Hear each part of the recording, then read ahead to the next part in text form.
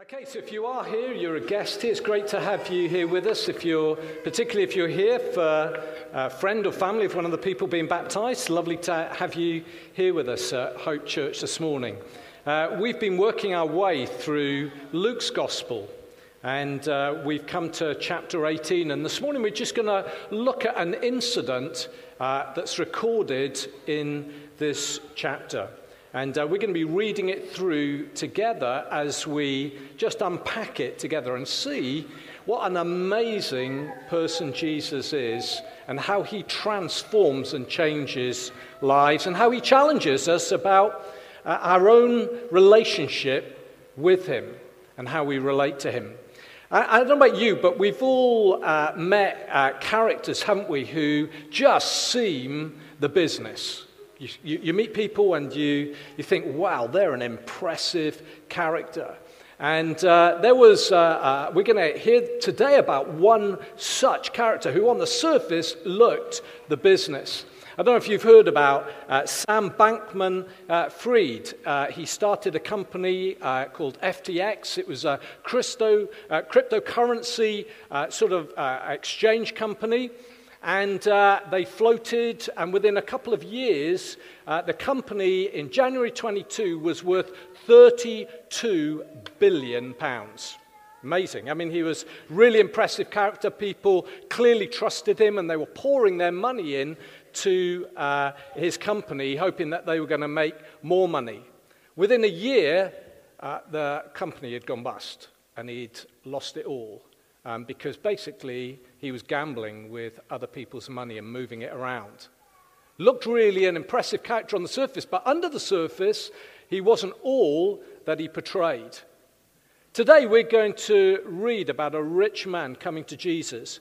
It's a story that's repeated in 3 of the 4 Gospels. Clearly God wants to get our attention. And it's really relevant to us who live in a very materialistic Western society. In Matthew's Gospel, Matthew tells us that this man was young. He was wealthy, but he was young. Luke says that he was a ruler, that he had some sort of authority. Luke also says that he was very rich. In Wales, I'm from South Wales, we would say he was one of the crachach, one of the posh people. Most commentators refer to him as the rich young ruler. At first glance, he's impressive. He's upright. He's influential and well-to-do. In Jesus' day, people believed that success and prosperity were the direct result of God blessing good behavior. In truth, we all like to think that good people deserve to prosper in life, especially us.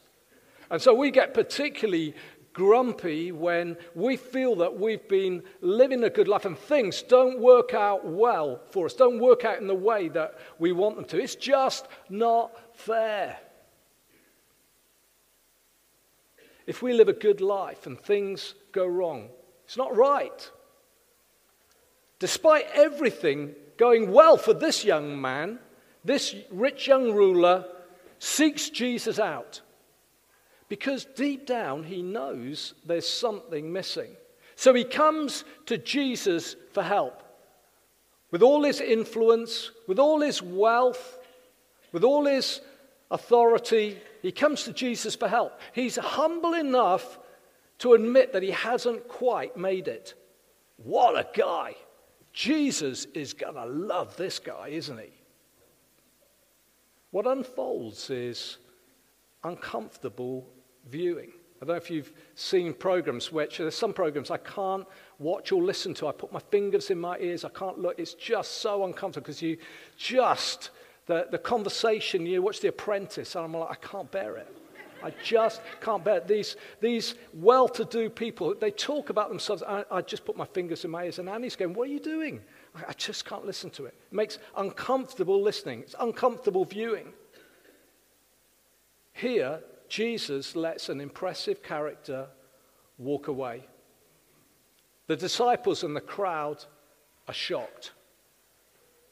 The American pastor Tim Keller says this: if we have not been shocked, if we haven't been shocked and unsettled and challenged by Jesus, then we haven't met the real Jesus.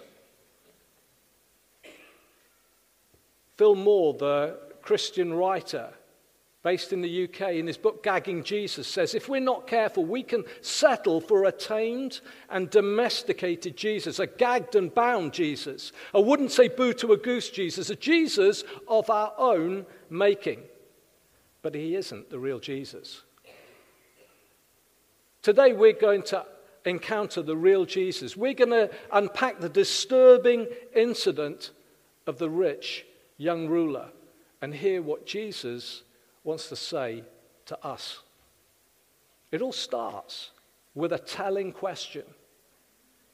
A ruler asked him, "Good teacher, what must I do to inherit eternal life?" Mark tells us that he actually runs up to Jesus and he falls on his knees.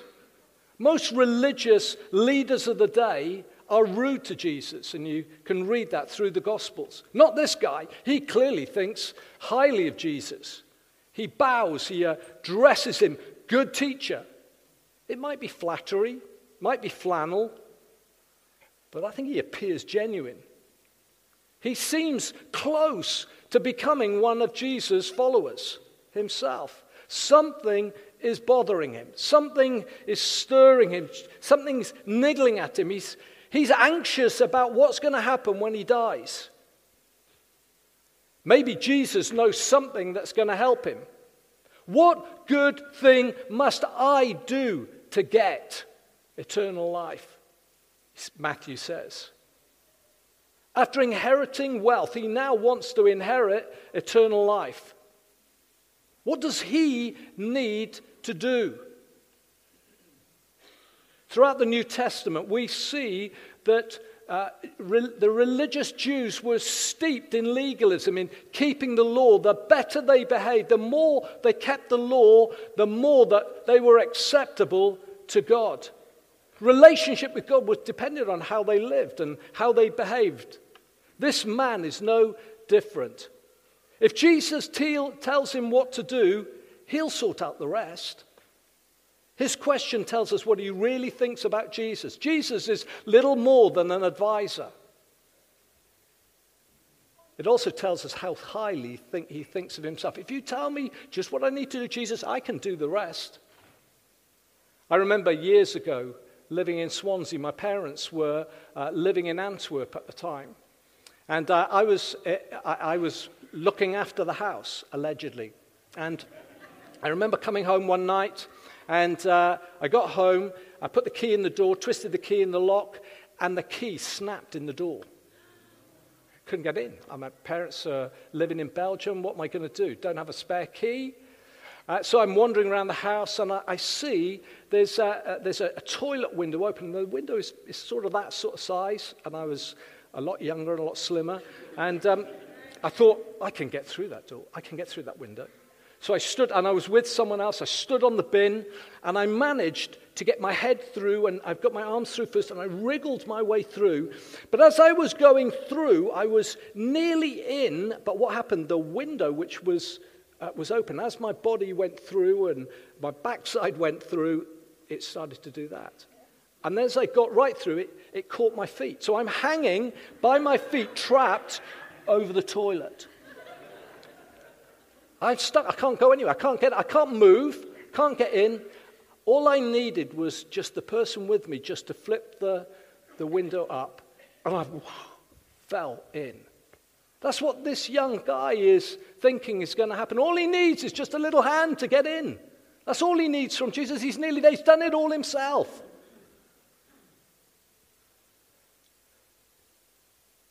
Jesus is about to drive a cart and horses through his thinking. You see, the gospel, the good news about Jesus, isn't something that we need to add on to living a good life so God will accept us. It's not like a can of Red Bull to give us more energy. It's not like a ladder extension just so that we can reach just that little bit further. The gospel says that we are dead to God. We're dead, but God offers us life. We're lost, but we can be found. We're blind, but we can receive sight. In Ephesians, Paul says that we are dead to God, but because of his great love for us, God, who is rich in mercy, made us alive with Christ, even when we were dead in our transgressions, our sins, our wrongdoings, everything that separates us from God. It is by grace you have been saved. Not of your efforts, it's all a gift from God. Dead men can do nothing to save themselves. The man's question leads to a revealing answer. Why do you call me good? Jesus asked him. No one is good except God alone. Have you ever had people coming up to you going, hey, I mean, it'd be great if it happened more, so it takes me going. People come up to you and they go, hey, Steve, you're amazing. You're just amazing. The thing is, when people say that, inside I'm thinking, if you really knew what I was like inside, if you really knew what I was like, I'm not that amazing. But Jesus here isn't being self-deprecating. He's not arguing semantics with this guy. Why do you call me good? He's challenging the man's thinking. Good teacher was an extraordinary thing for this guy to call Jesus, for a religious Jew to say to Jesus, because a religious Jew knew that only God was good. Jesus is implying, you may be flattering me to get what you want, but in fact you have come to the only person who can rescue you, who can save you. Obliquely, Jesus is saying, I am good, I am the Son of God. And as we have been reading through Luke's gospel over these last months, we've been seeing that Jesus only does and says the things that God would say and do. Jesus heals the sick. He raises the dead. He forgives sins. Only God can forgive sins. He calms storms on the Sea of Galilee. John in chapter 5, verse 19 of his gospel says that Jesus only did what he saw his Father doing. His close disciples begin to realize bit by bit that Jesus really is the Son of God. This rich young ruler has come to just the right person. This morning we're baptizing 5 people. 5 people who have come to realize that they needed Jesus in their lives. They needed a relationship with God. They knew that he could help them in a way that no one else could. And as they've come to him, they found out that he is far more than they ever imagined or thought. He's not just a good teacher. They've found out that he is God's answer to our problem as human people. Everything that separates us from God, Jesus has dealt with so that we can draw near to a Father in heaven who loves us. And we find that out through Jesus and through Jesus alone. Jesus' answer is revealing. And what we see is that this young man has made a good attempt. This is what it says. Jesus says to him, you know the commandments. Don't commit adultery, don't murder, don't steal, don't bear false witness. Honor your father and mother. Listen to what he says. I've kept all these from my youth. Have you ever thought you're doing something really well and found out to your cost that you weren't doing it as well as you thought you were? I have moments when I'm doing something and I think I'm doing really well. And then Annie points out how poorly, in fact, I'm doing it. I sort of like, oh, I thought I'd done really well. When I think I've remembered something and I'm so smug that I've remembered and it's the wrong day. And you're like, oh. This guy is he's smug. I've kept all these from my youth. I mean, what Jesus says to him initially, this is what the guy wants to hear. Rules, regular, yeah, I do that. Oh, I'm actually pretty good, aren't I? He's God-fearing. He knows the commandments. He's lived a pretty good life. Jesus quotes from a passage about the law in Exodus and highlights 5 of the 6 of the last 10 Commandments. The bar is high, but this guy is smugly confident to talk about how well he's done. It was a good attempt, but it wasn't good enough.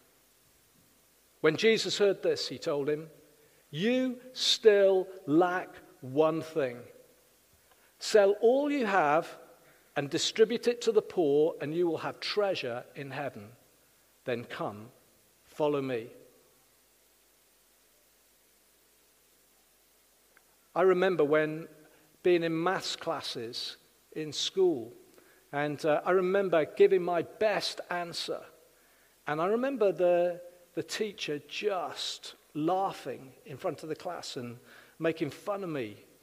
Well deserved, because they were terrible answers. But I thought I'd done my best. And he would make fun of me. Jesus doesn't do this with this guy. He doesn't roll his eyes. He doesn't say, "Really? Really?" He doesn't put him down. Actually, Jesus implies that he's probably lived an okay life. Jesus hones in on the one thing he still lacks. This young man, knows there's something missing, but he's just about to find out what a big issue it is. It's far bigger than he ever imagined. Jesus is like the expert surgeon starting emergency surgery to cut away the thing that's eating away at this guy's life. In Mark chapter 10, verse 21, in Mark's account, Mark says that Jesus looked at him and loved him. Jesus looked at him. The Greek implies that he looked at him intently. He stopped, and his eyes penetrated right into the very heart of this young man's life. He saw him as he really was. He saw what was going on under the surface. He saw the ugliness inside. In Revelation chapter 1, we read an incident where John, the gospel writer, is at the end of his life. And John has a vision of the glorified Jesus. He has walked with Jesus. He's the disciple that we're told that Jesus loved. He's got a great relationship. He knew what it was like. And then he has this day when he's on this prison island. And life hasn't been going well. And he sees Jesus, the resurrected Jesus, the one who's gone back to heaven in all his glory. And he falls at his feet as though dead. And he describes what he sees. And he says, this Jesus has eyes of burning fire. Eyes that penetrate right down to the very heart.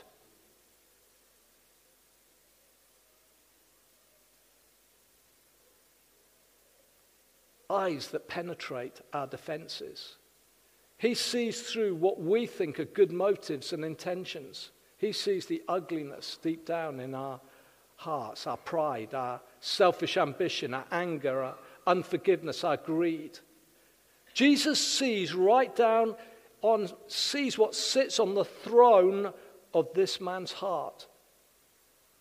What's the most important thing to him? He sees it. What about us? He sees us this morning. Jesus looks down and sees into our hearts and lives. He sees us as no one else sees us. We may be well hidden. We may look like we're doing really well to everybody else around us. But Jesus knows what's really going on deep down. And the question is this: is Jesus our treasure? Is Jesus the most important person to us? See, this man thinks he's done well. Jesus takes him right back to Not the 10th commandment. He takes him back to the very first commandment. You shall have no other gods beside me. God must come first. Suddenly, the rich young ruler realizes he's not doing so well after all, because wealth defines him. He loved being rich. He'd been born into it. It was his God. Without knowing it, he worships wealth over and above the God who gave it to him in the first place. At the center of his heart is something in the place that only God should occupy. Rather than keeping the commandments, he'd been breaking them. Jesus says loving God with all our heart is the greatest commandment. And if we break that, we're breaking all the rest of the commandments. This young man has fallen way short. He's not close at all. He is far from God. By giving away his wealth, Jesus is asking him to trust God to meet his needs.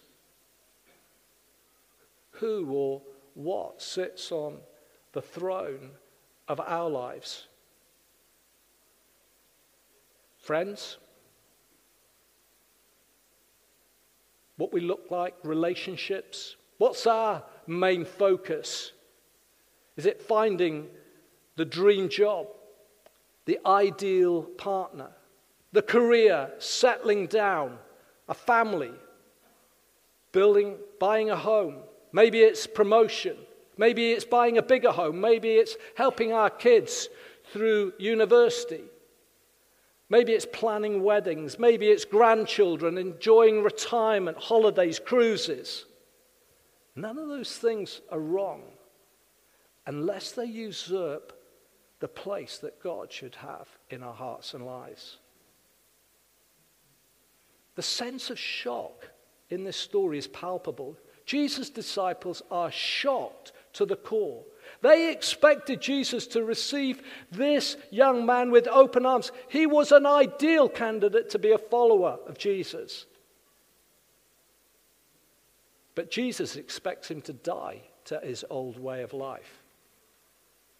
That's what baptism signifies. So as these people are getting baptized today, as they go into the water, they are signifying that they are following Jesus, just as Jesus died on the cross for us and was buried in a tomb. As they go into the water, they're saying we're dying to our old way of life. As they come out of the water, they're following Jesus who rose to new life, and they're saying, I'm going to follow you and live for you.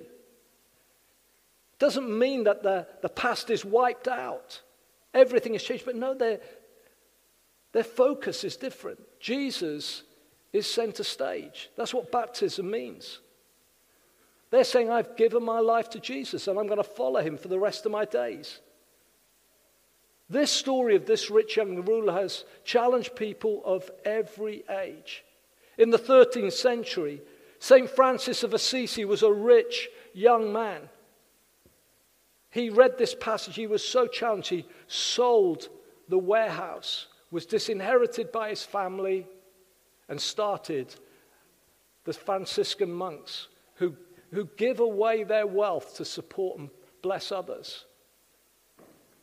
Jesus still probes hearts today. He's not impressed with anything less than wholehearted devotion. He won't be squeezed into our plans for our life. Paul says it like this in Philippians chapter 3, verses 7 to 9. But whatever was to my profit, I now consider loss for the sake of Christ. What is more, I consider everything a loss compared to the surpassing greatness of knowing Christ Jesus my Lord, for whose sake I have lost all things. I consider them rubbish, that I may gain Christ and be found in him. Not having a righteousness of my own that comes from the law, but that which is through faith in Christ, the righteousness that comes from God and is by faith. Jesus challenges us this morning. You see, this young man gave the wrong response to the right person. We read, after he heard this, he he became extremely sad because he was very rich. Seeing that he became sad, Jesus said, "How hard it is for those who have wealth to enter the kingdom of God. For it is easier for a camel to go through the eye of a needle than for a rich person to enter the kingdom of God." This young man who leaves Jesus' presence sad, it's the only occasion that we read someone leaving Jesus' presence sad. I think sad is probably an understatement. He's appalled. He's gutted. Mark, in his gospel, tells us that the young man's face fell. The irony is he's come and asked Jesus what he needs to do. And then when Jesus tells him what to do, he refuses to do it. I want you to hear this. Wealth and money aren't bad. In the New Testament, there are people of means playing positive roles throughout the Gospels and throughout the book of Acts. Jesus doesn't say what he says to this young man to any other disciple. The issue is, in this man's life, is the love of money. It's not having money, it's the love of money. The love of money is above his love of Jesus. You can love money and have nothing. It doesn't take much money for it to be a real danger to faith in Jesus and following him. You see, Jesus loved him, we're told. But Jesus won't cut corners. He lets him walk away. Billy Graham, the 20th century evangelist, says this: "This young man came with the right question to the right man and received the right answer, but made the wrong decision." The challenge to us is not to do the same. I think it's interesting. We don't know what happens in the end of this story. But I want to suggest maybe it's not the end. Clearly, when Peter denied Jesus and seemingly walks away, Jesus restores him later, comes and restores him later. This young man can still return. And Jesus doesn't stop loving him. Many people walk away from God and church sad, offended, and grumpy. Annie and I have watched many people over the years, people we deeply love, walk away from their faith. But we are reassured by the truth that Jesus still loves them. And so we continue to pray and ask God to be merciful and to come to them again. Because it's all about grace. Those who heard what Jesus said asked, "Then who can be saved?" He replied, "What is impossible with man is possible with God." We can't get over the line. We can't make ourselves right with God. We can do nothing to make ourselves right with God. But what is impossible for us is possible with God. See, the disciples are so disturbed. If this guy isn't saved, then what hope do we have? And Jesus' point is this: it's not down to you, it's down to God. The impossible for us is a door of hope for the God of the impossible.